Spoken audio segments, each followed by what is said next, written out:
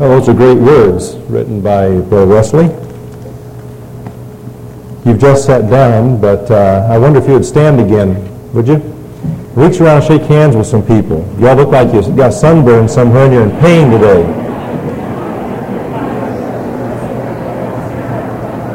Off it comes.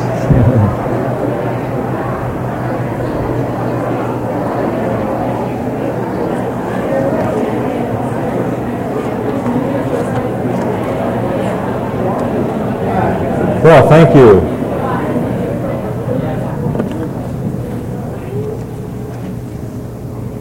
Thank you for welcoming one another. Also gave me an opportunity to take my coat off. Romans chapter 3, please. And if you didn't get an opportunity, take it right now if you want to take yours off. Romans chapter 3. We're going to read verses 24, 25, and 26. You'll notice that verse 24 begins in the middle of a sentence. I believe the best way to understand this complete sentence is to put the last part of verse 22, beginning with "for there is no distinction," on through verse 23 in parentheses. I believe it is a parenthetical thought which underscores what he is saying. But so that we might understand clearly the thrust of the entire sentence, we'll begin reading in verse 22 where it says, "Even the righteousness of God through faith in Jesus Christ for all those who believe, being justified as a gift by his grace through the redemption which is in Christ Jesus, whom God displayed publicly as a propitiation in his blood through faith. This was to demonstrate his righteousness, because in the forbearance of God he passed over the sins previously committed, for the demonstration, I say, of his righteousness at the present time, that he might be just and the justifier of the one who has faith in Jesus." Our hospitals and institutions are populated with people who have much the same basic problem, and that problem is guilt. Guilt either real or imagined. Genuine guilt is the reaction of the conscience to an offense against its standards. Unresolved guilt can produce all kinds of consequences in the life: physical, emotional, mental, and spiritual consequences. I think this was illustrated graphically a few days ago when there was a documentary on national television regarding the war in Vietnam. 4 or 5 men were interviewed as a part of this documentary. These men have one thing in common. They were all decorated in Vietnam, but they are now imprisoned for various crimes here in the United States. One particular man drew my attention. As the others, he had received awards and medals because of his heroism in Vietnam. But now he languishes in prison for a number of years. In the interview, he told of the effect of the war upon his life. It has resulted in his life being torn apart.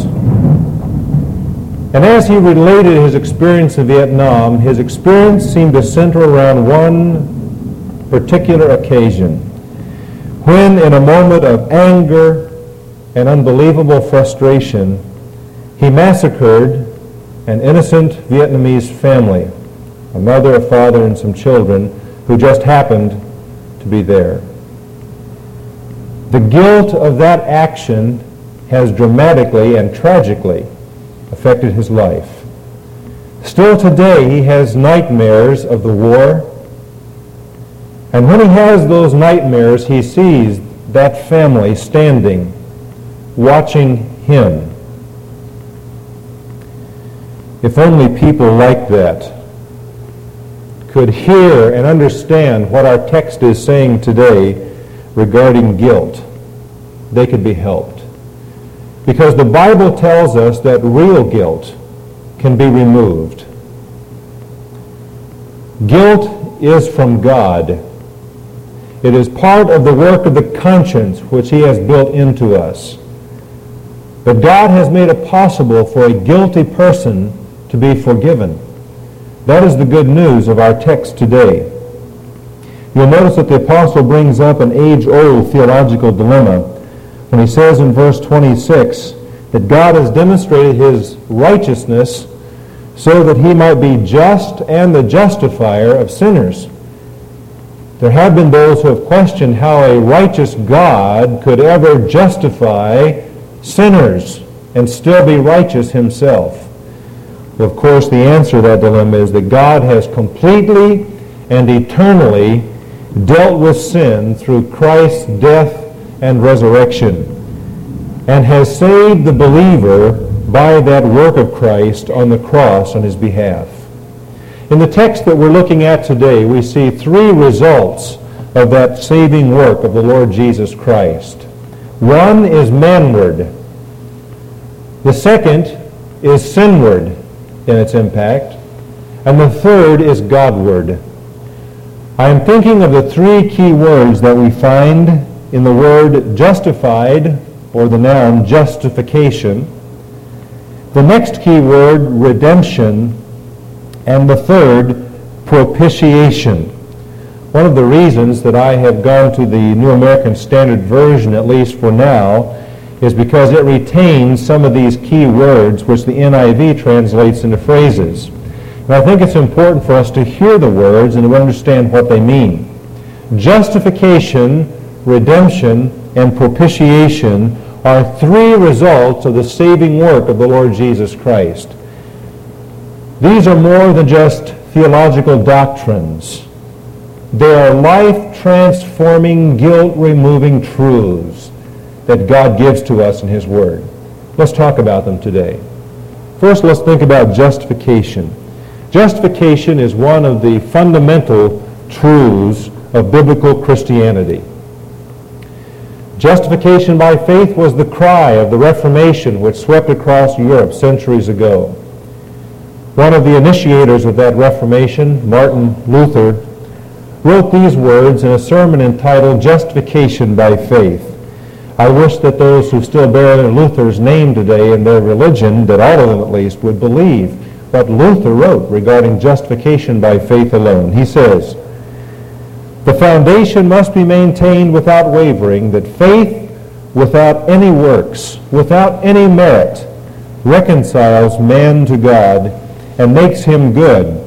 As Paul says to the Romans, but now, apart from the law, a righteousness of God hath been manifested, being witnessed by the law and the prophets, even the righteousness of God through faith in Jesus Christ, unto all them that believe." These and many other passages we must firmly hold and trust in them immovably, so that to faith alone, without any assistance of works, is attributed the forgiveness of sins and our justification. Well, it was that blessed truth which had been buried under ritual for centuries that caused the Reformation to flame throughout the European continent and then eventually even to our country itself. Justification. What does the word mean? Well, the word justification is a legal term which deals with a criminal's position before a court of law. On the one hand, it means acquittal. It is used in this sense in Acts chapter 13, verse 39, when the apostle says, "Through him," that is Christ, "everyone who believes is freed," or the word really is justified from all things from which you could not be freed through the law of Moses. What is he saying? Well, he's saying to those Jewish listeners that the law of Moses could not acquit them of their guilt before God. And so justification on the one hand means acquittal. But it's not a pardon only. It is also a reinstatement to a position of not having broken the law. And that's why pardon is an insufficient term to define justification. It's more than that. It means to declare one or to consider one to be righteous. It does not mean to make righteous. That is another doctrine called sanctification. This is a legal position before God in which one is declared to be righteous in His sight. It is not a matter of character. It is not a matter of conduct. It is a matter of a legal position. Whereas pardon deals with the past in our relationship to the law, it cannot deal with our future relationship to the law. But you see, justification does both. It goes into the past and into the future, and it sets us forever right in God's sight. If we were to give a definition of justification, maybe these words would suffice. It is the judicial act of God whereby those who put faith in Christ are declared righteous in His eyes, free from guilt and punishment. Do you understand what that means?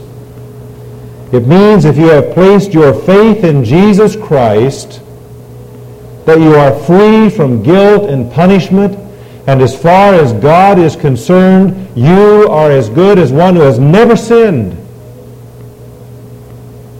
You are forever set into a right relationship with Himself legally, a relationship which cannot change. This includes the truth that God sees us as those who are in Christ. When God sees you, He sees you identified with Christ. He does not see you alone as just you. When He sees you, when He hears you, He sees and hears you as one who is in Christ, having trusted Him. The apostle puts it wonderfully, doesn't he, in Philippians chapter 3, as he writes to those believers. And he says in verse 8, I count all things to be loss in view of the surpassing value of knowing Christ Jesus my Lord, for whom I've suffered the loss of all things, and count them but rubbish, in order that I may gain Christ, and be found in Him. What does he mean? He means to be found legally identified or united with Jesus Christ, and be found in Him, not having a righteousness of my own derived from the law, but that which is through faith in Christ, the righteousness which comes from God on the basis of faith. And what he does there in Philippians chapter 3 is to give his own personal testimony as to what justification is.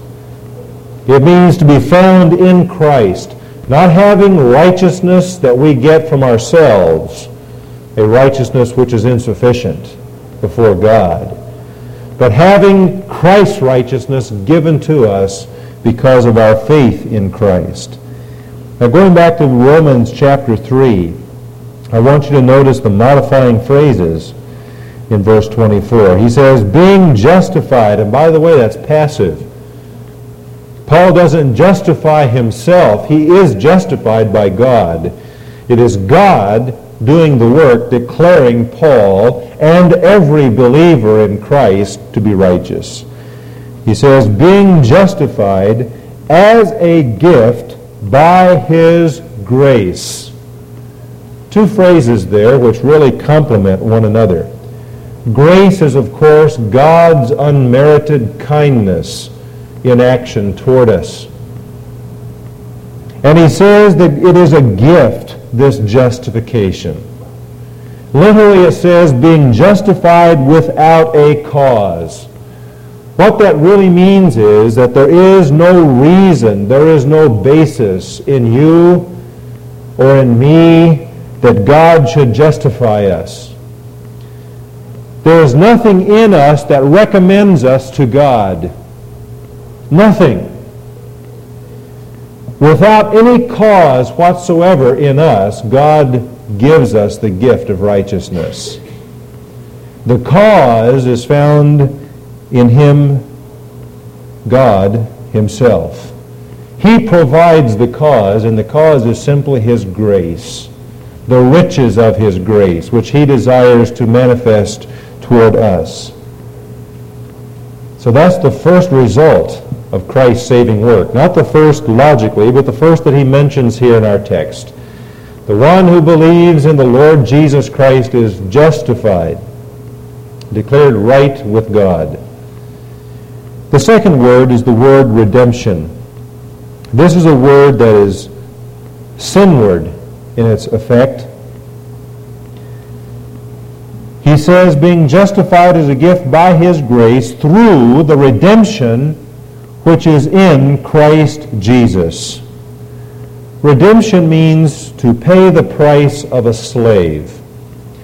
It is touchingly illustrated in the Old Testament in the life of a prophet of God whose name was Hosea. God commanded Hosea to take of himself a wife who was a harlot. He brought her to himself. He loved her. He cared for her. But in the process of time, she went back to her whoredom. There came a day when that woman, whose name was what? Gomer, was placed on an auction block in the city of Jerusalem. She stood there naked before the eyes of the gawking crowd and was put up for sale as a used prostitute, nothing more than a slave. And God told Hosea to go and to buy his wife back. And in Hosea chapter 3, in those early verses in that chapter, it tells how much Hosea paid for his own wife who had been unfaithful. And he bought her and brought her back to himself. And the whole picture there in Hosea is that Israel, the nation, has been unfaithful to God, but that he has bought the nation and will bring the nation back to himself. You see what a beautiful picture that is of redemption? It is to pay the price of a slave. There are really three Greek words, essentially, which are translated redeem or redemption in the New Testament. One of them simply means to purchase in the market. In those days, there were sections of the cities which were markets. They were called the agora. If you go to Corinth and the ruins of that city today where they have excavated, you will see the part of it that is called the agora, or the marketplace, where they bought and sold wares and goods and food. What this word really means, and that word, Greek word, is based on the word agora, agorazo, it simply means to buy something in the market. There's a similar word to that, which means to purchase out of the market. And the emphasis of this word is to take something out of circulation. We might illustrate it with a work of art. If you were to go out and buy a beautiful painting, you would bring that into your home, and perhaps someday you would sell it again and get a profit. A museum, however, when it buys a work of art, pays a great price for it. But a museum's purpose is not to sell it later to make a profit, but to take it out of circulation, to keep it for itself. It is that thought that is behind this second word. It means to purchase something out of the market and to keep it. And then there's a third word, which is the word that is used here in this word redemption, which literally means to loose or to set free or to deliver. Now, if you put all three of those words together, you have the picture of redemption, really, in the Bible, the redemption of sinners. It pictures us as slaves on a slave market who are purchased and taken out of the market, loosed then from slavery and set free. All those words combine to give us the full picture of redemption. To buy, to take out of the market, and to deliver, to set free. And it tells us here that that is what God has done for us. He has paid the price of our redemption. You remember the words of the Lord Jesus, Mark chapter 10, verse 45. He said the Son of Man has not come to serve, but rather to be served, but to serve. Isn't that right? What a great attitude that is. An attitude that all of us should exemplify. The attitude of being willing to serve and not to be served. And then he goes on to say, and to give his life as a what? A ransom for many. You see, his life was the ransom which was paid to deliver us from the slave market of sin. He has paid the price of our redemption. It was the price of his own blood shed for us. And what are the benefits of redemption? What do we receive from this blessing? Well, in Ephesians 1:7, it tells us that we have this blessing right now. It is the forgiveness of our sins. It says there, in whom we have redemption through his blood, even the forgiveness of our sins through the riches of his grace. One of the blessings of redemption is that here and now I am forgiven of my sin. And connected with that is the important thought of freedom from it. I'm not only forgiven for the penalty, but I am freed from the power of sin in my life. That whole theme is covered in detail in Romans chapter 6 and chapter 7 and into chapter 8. But God has not only redeemed us from the penalty of our sin, but he has redeemed and delivered us from the power of it in our lives, so that no longer do we have to be slaves to that master. And then in the future, there is another benefit of redemption. In Romans chapter 8, verse 23, it tells us that right now we are awaiting what is called the redemption of our bodies. And that is referring to the rapture of the church. That is, that time when the Lord Jesus Christ will come back into the air and will shout, and with the sound of the trumpet, the dead in Christ will rise first. And then we who are alive and remain shall be caught up together with them to meet the Lord in the air. That is what is called the redemption of our bodies. So not only our souls, our spirits, the immaterial part of us are redeemed, but our bodies are redeemed as well by the Lord Jesus Christ. When we think of redemption, we should think of the Old Testament picture of what is called a kinsman redeemer. A kinsman redeemer was a family member who was able and willing to redeem a relative who had become a slave due to indebtedness. Now, there were regular times that such people had to be released anyway, according to God's law.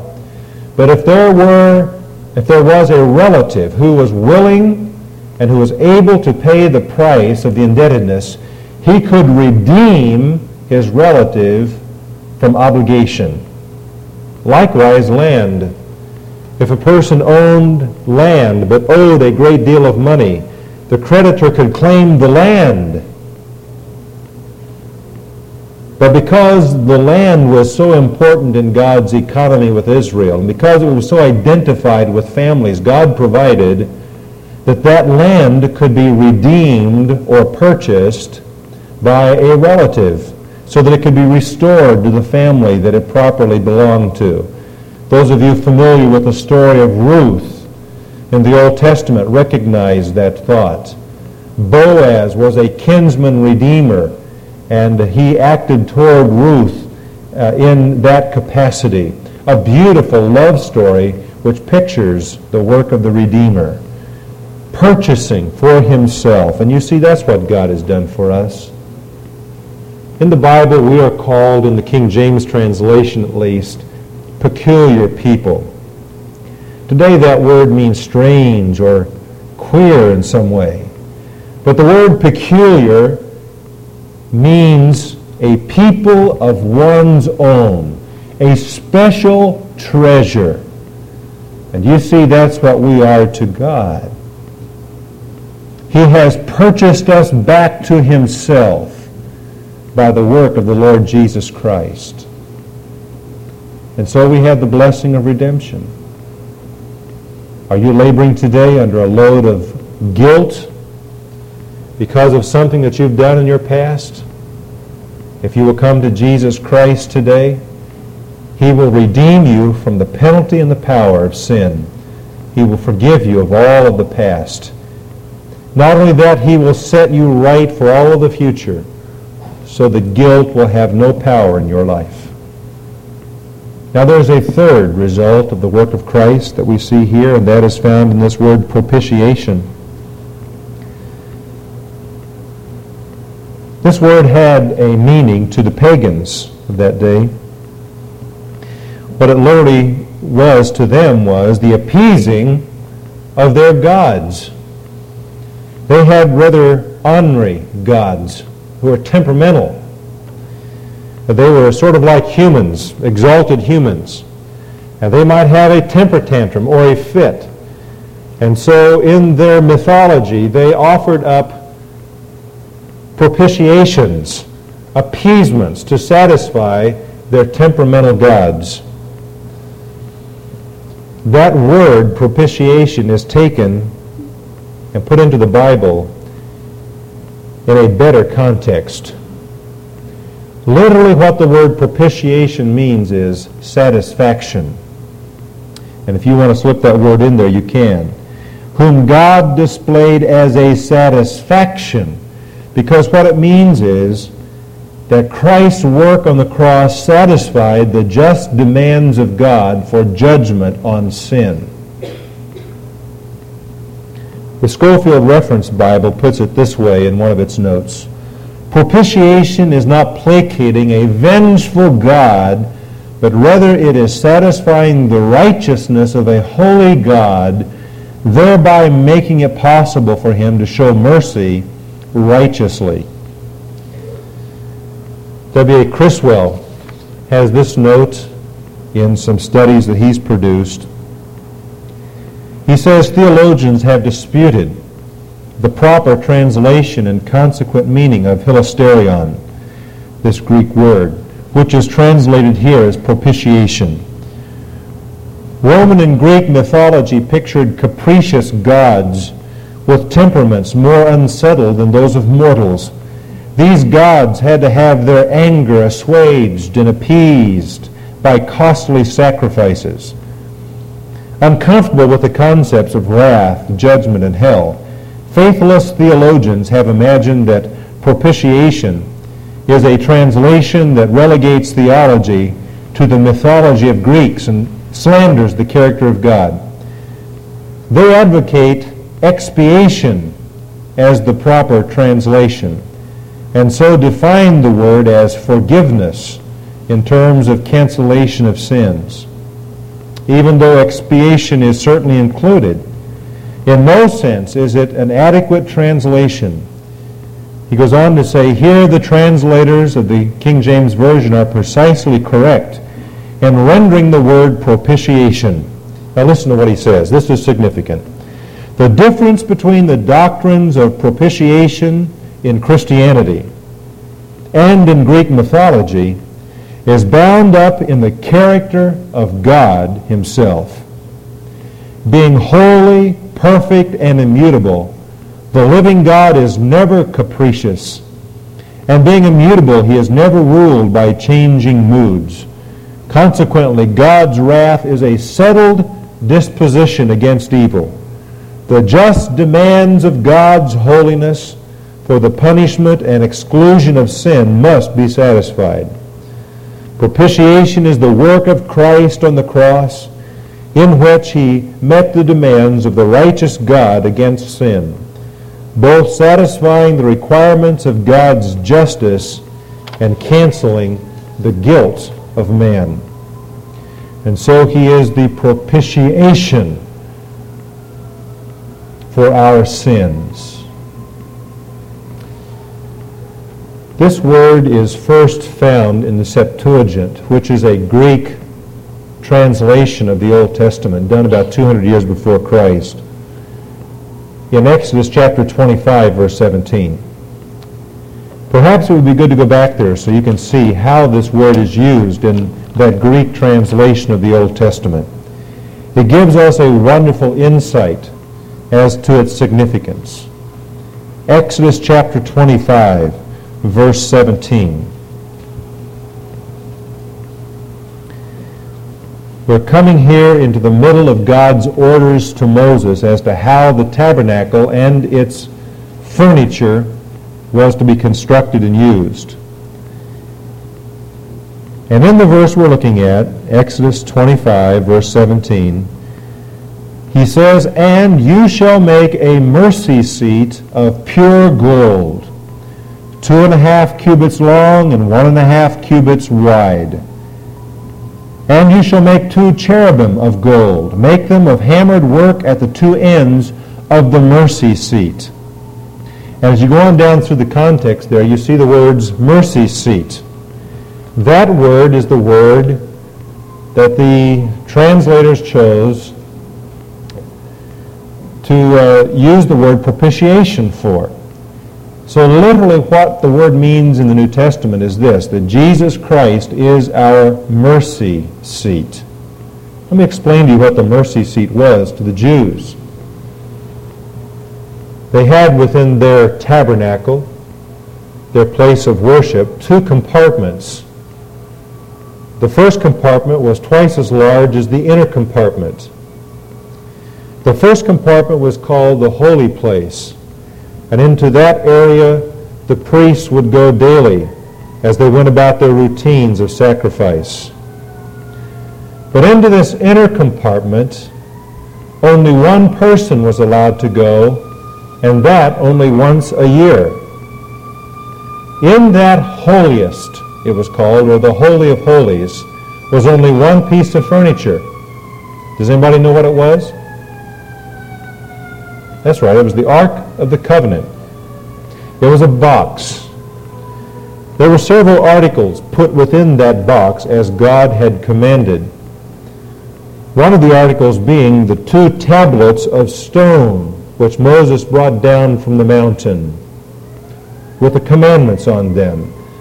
Those tablets were in the bottom of that box. What did they do? They testified of the righteousness of God. And those commands required the death of sinners. God's presence was always there in that tabernacle, over that box. But God provided that there would be a lid on top of the box made out of solid gold, and from the ends of that beaten gold were to come 2 cherubim, large creatures. Wings were 15 feet in length. And they were just to meet over the top of this gold lid. That lid was called the mercy seat. Now the reason it was called the mercy seat was because on the Day of Atonement, on Yom Kippur, each year, the high priest would enter into that holy place in a carefully prescribed manner with the blood of a sacrificed animal. And he would offer the blood upon that gold lid to the ark, the mercy seat. And what it signified was that though the law was there requiring the death of sinners, God provided blood as an atonement for sin, so that as he looked down, what he would see would not be the law, but the shed blood of a sacrificed animal. So that what should have been a seat of judgment was a seat of mercy. God could then show mercy upon the nation of Israel. Now do you see why Jesus is called the mercy seat? In fact, it even mentions here his blood in our sentence in Romans. He is the mercy. God displayed publicly him as a propitiation, a satisfaction in his blood. In other words, his blood was offered up as propitiation. It meant that the righteous law requiring the death of sinners was fully satisfied. This was not the blood of animals, but the blood of the sinless Son of God. so that his blood was offered up for you and for me and for all men. When we come to the cross of Calvary, God's righteousness is demonstrated. And the apostle brings to mind here this demonstration of his righteousness, particularly as it relates to Old Testament believers. Apparently there were some who felt that God was ignoring human sin in those Old Testament days. That is, the atonement never did take away sin, did it? It simply covered it. Was God then just forgetting it? Was God just putting it out of his mind? No. God was waiting for the right time and the right way for those sins to be removed. You see, those people who died in faith in the Old Testament did not have their sins removed from the record book. The sins were still on record against them, though they were covered over by the blood that was shed, the blood of animals. But when the Lord Jesus Christ gave himself on the cross, he died not only for our sins in this age, but he died for those sins of the Old Testament as well, so that their sins were at that point completely removed from the record book. That's why God is said to be both righteous and the one who can call sinners righteous, because he has paid for the sinner's sin. And then I want you to notice another thought here when it says that God has displayed publicly Christ as our propitiation. In the Old Testament, when the high priest came into that inner compartment, he was there alone. His work was done in secret. No one could see.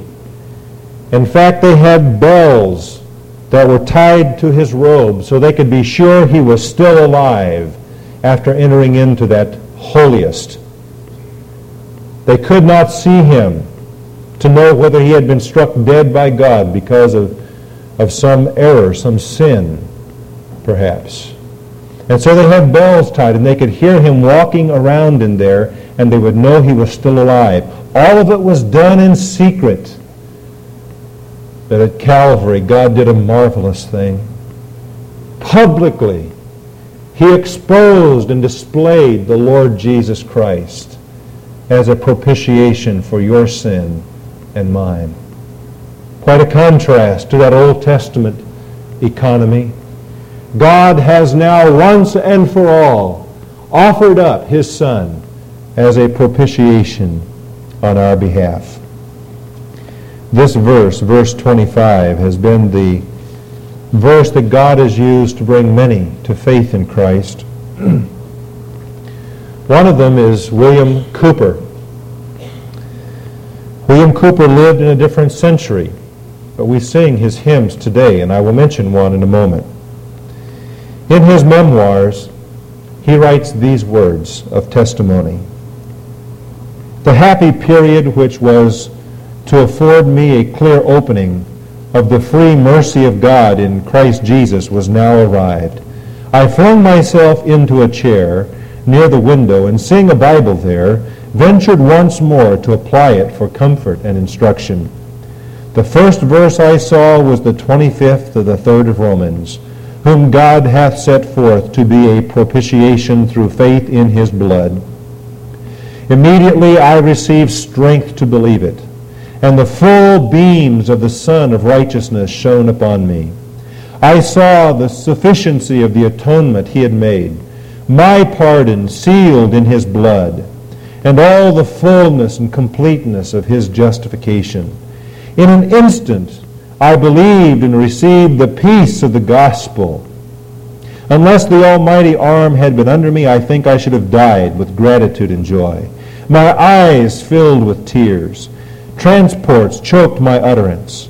I could only look up to heaven in silent fear, overwhelmed with love and wonder. But the work of the Holy Ghost is best described in his own words. It is joy unspeakable and full of glory. It is this same William Cowper who later wrote the words, "There is a fountain filled with blood, drawn from Emmanuel's veins, and sinners plunged beneath that flood lose all their guilty stains." great work of salvation accomplished for us in the death and resurrection of the Lord Jesus Christ. It includes justification, redemption, propitiation. Dear friend of mine, salvation may be free, but it's not cheap. It cost God the life of His only begotten Son. If you turn your back on God's provision for your salvation, then you walk away to eternal misery and damnation. To reject Christ is to leave yourself without hope and without God. It is to accumulate judgment and ultimately to lose your own soul. To neglect Christ is to gamble with your most valuable possession, your own soul.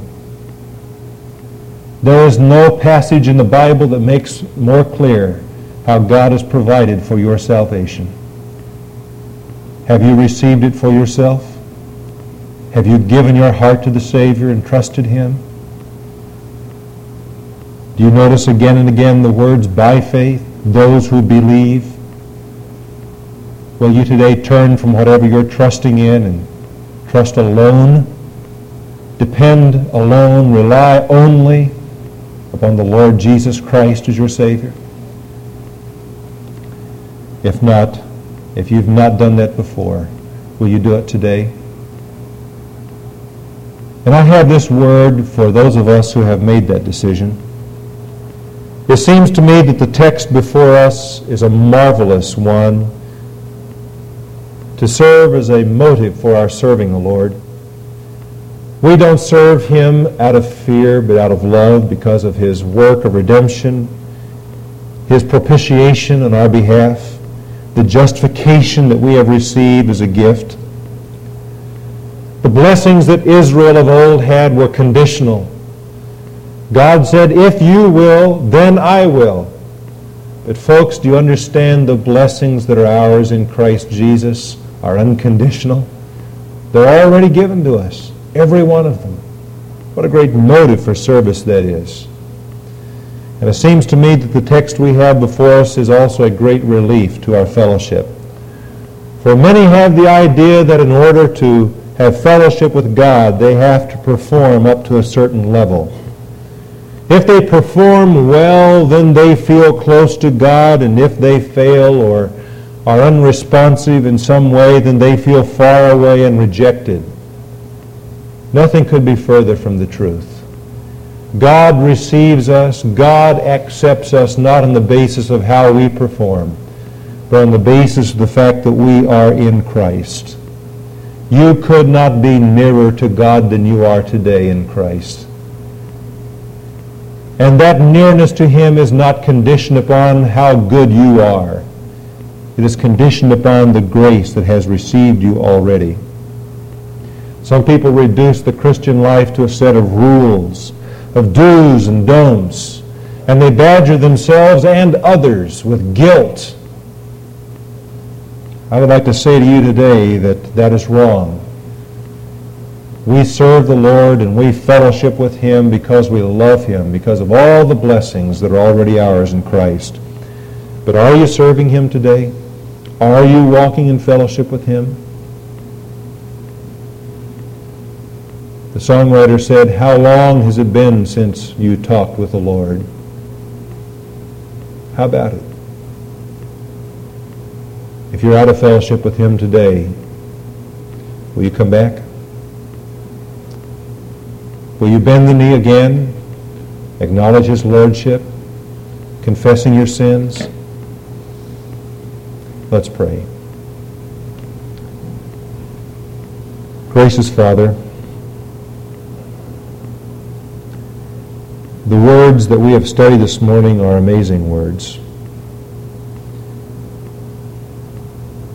We would not believe them if you had not said them.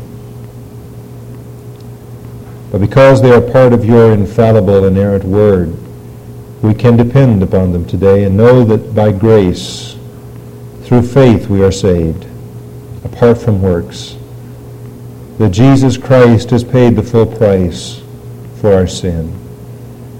That he has satisfied your righteous demands in the law, so that we are found free from the law and its condemnation. There are some of us who have trusted that truth and know the Savior, but who are living unfaithfully. Then today calls us to come back to that place of obedience, that we may experience and appropriate daily all that is ours in Christ. If there is some friend who's never trusted the Savior, help him to do it today. For Jesus' sake, amen.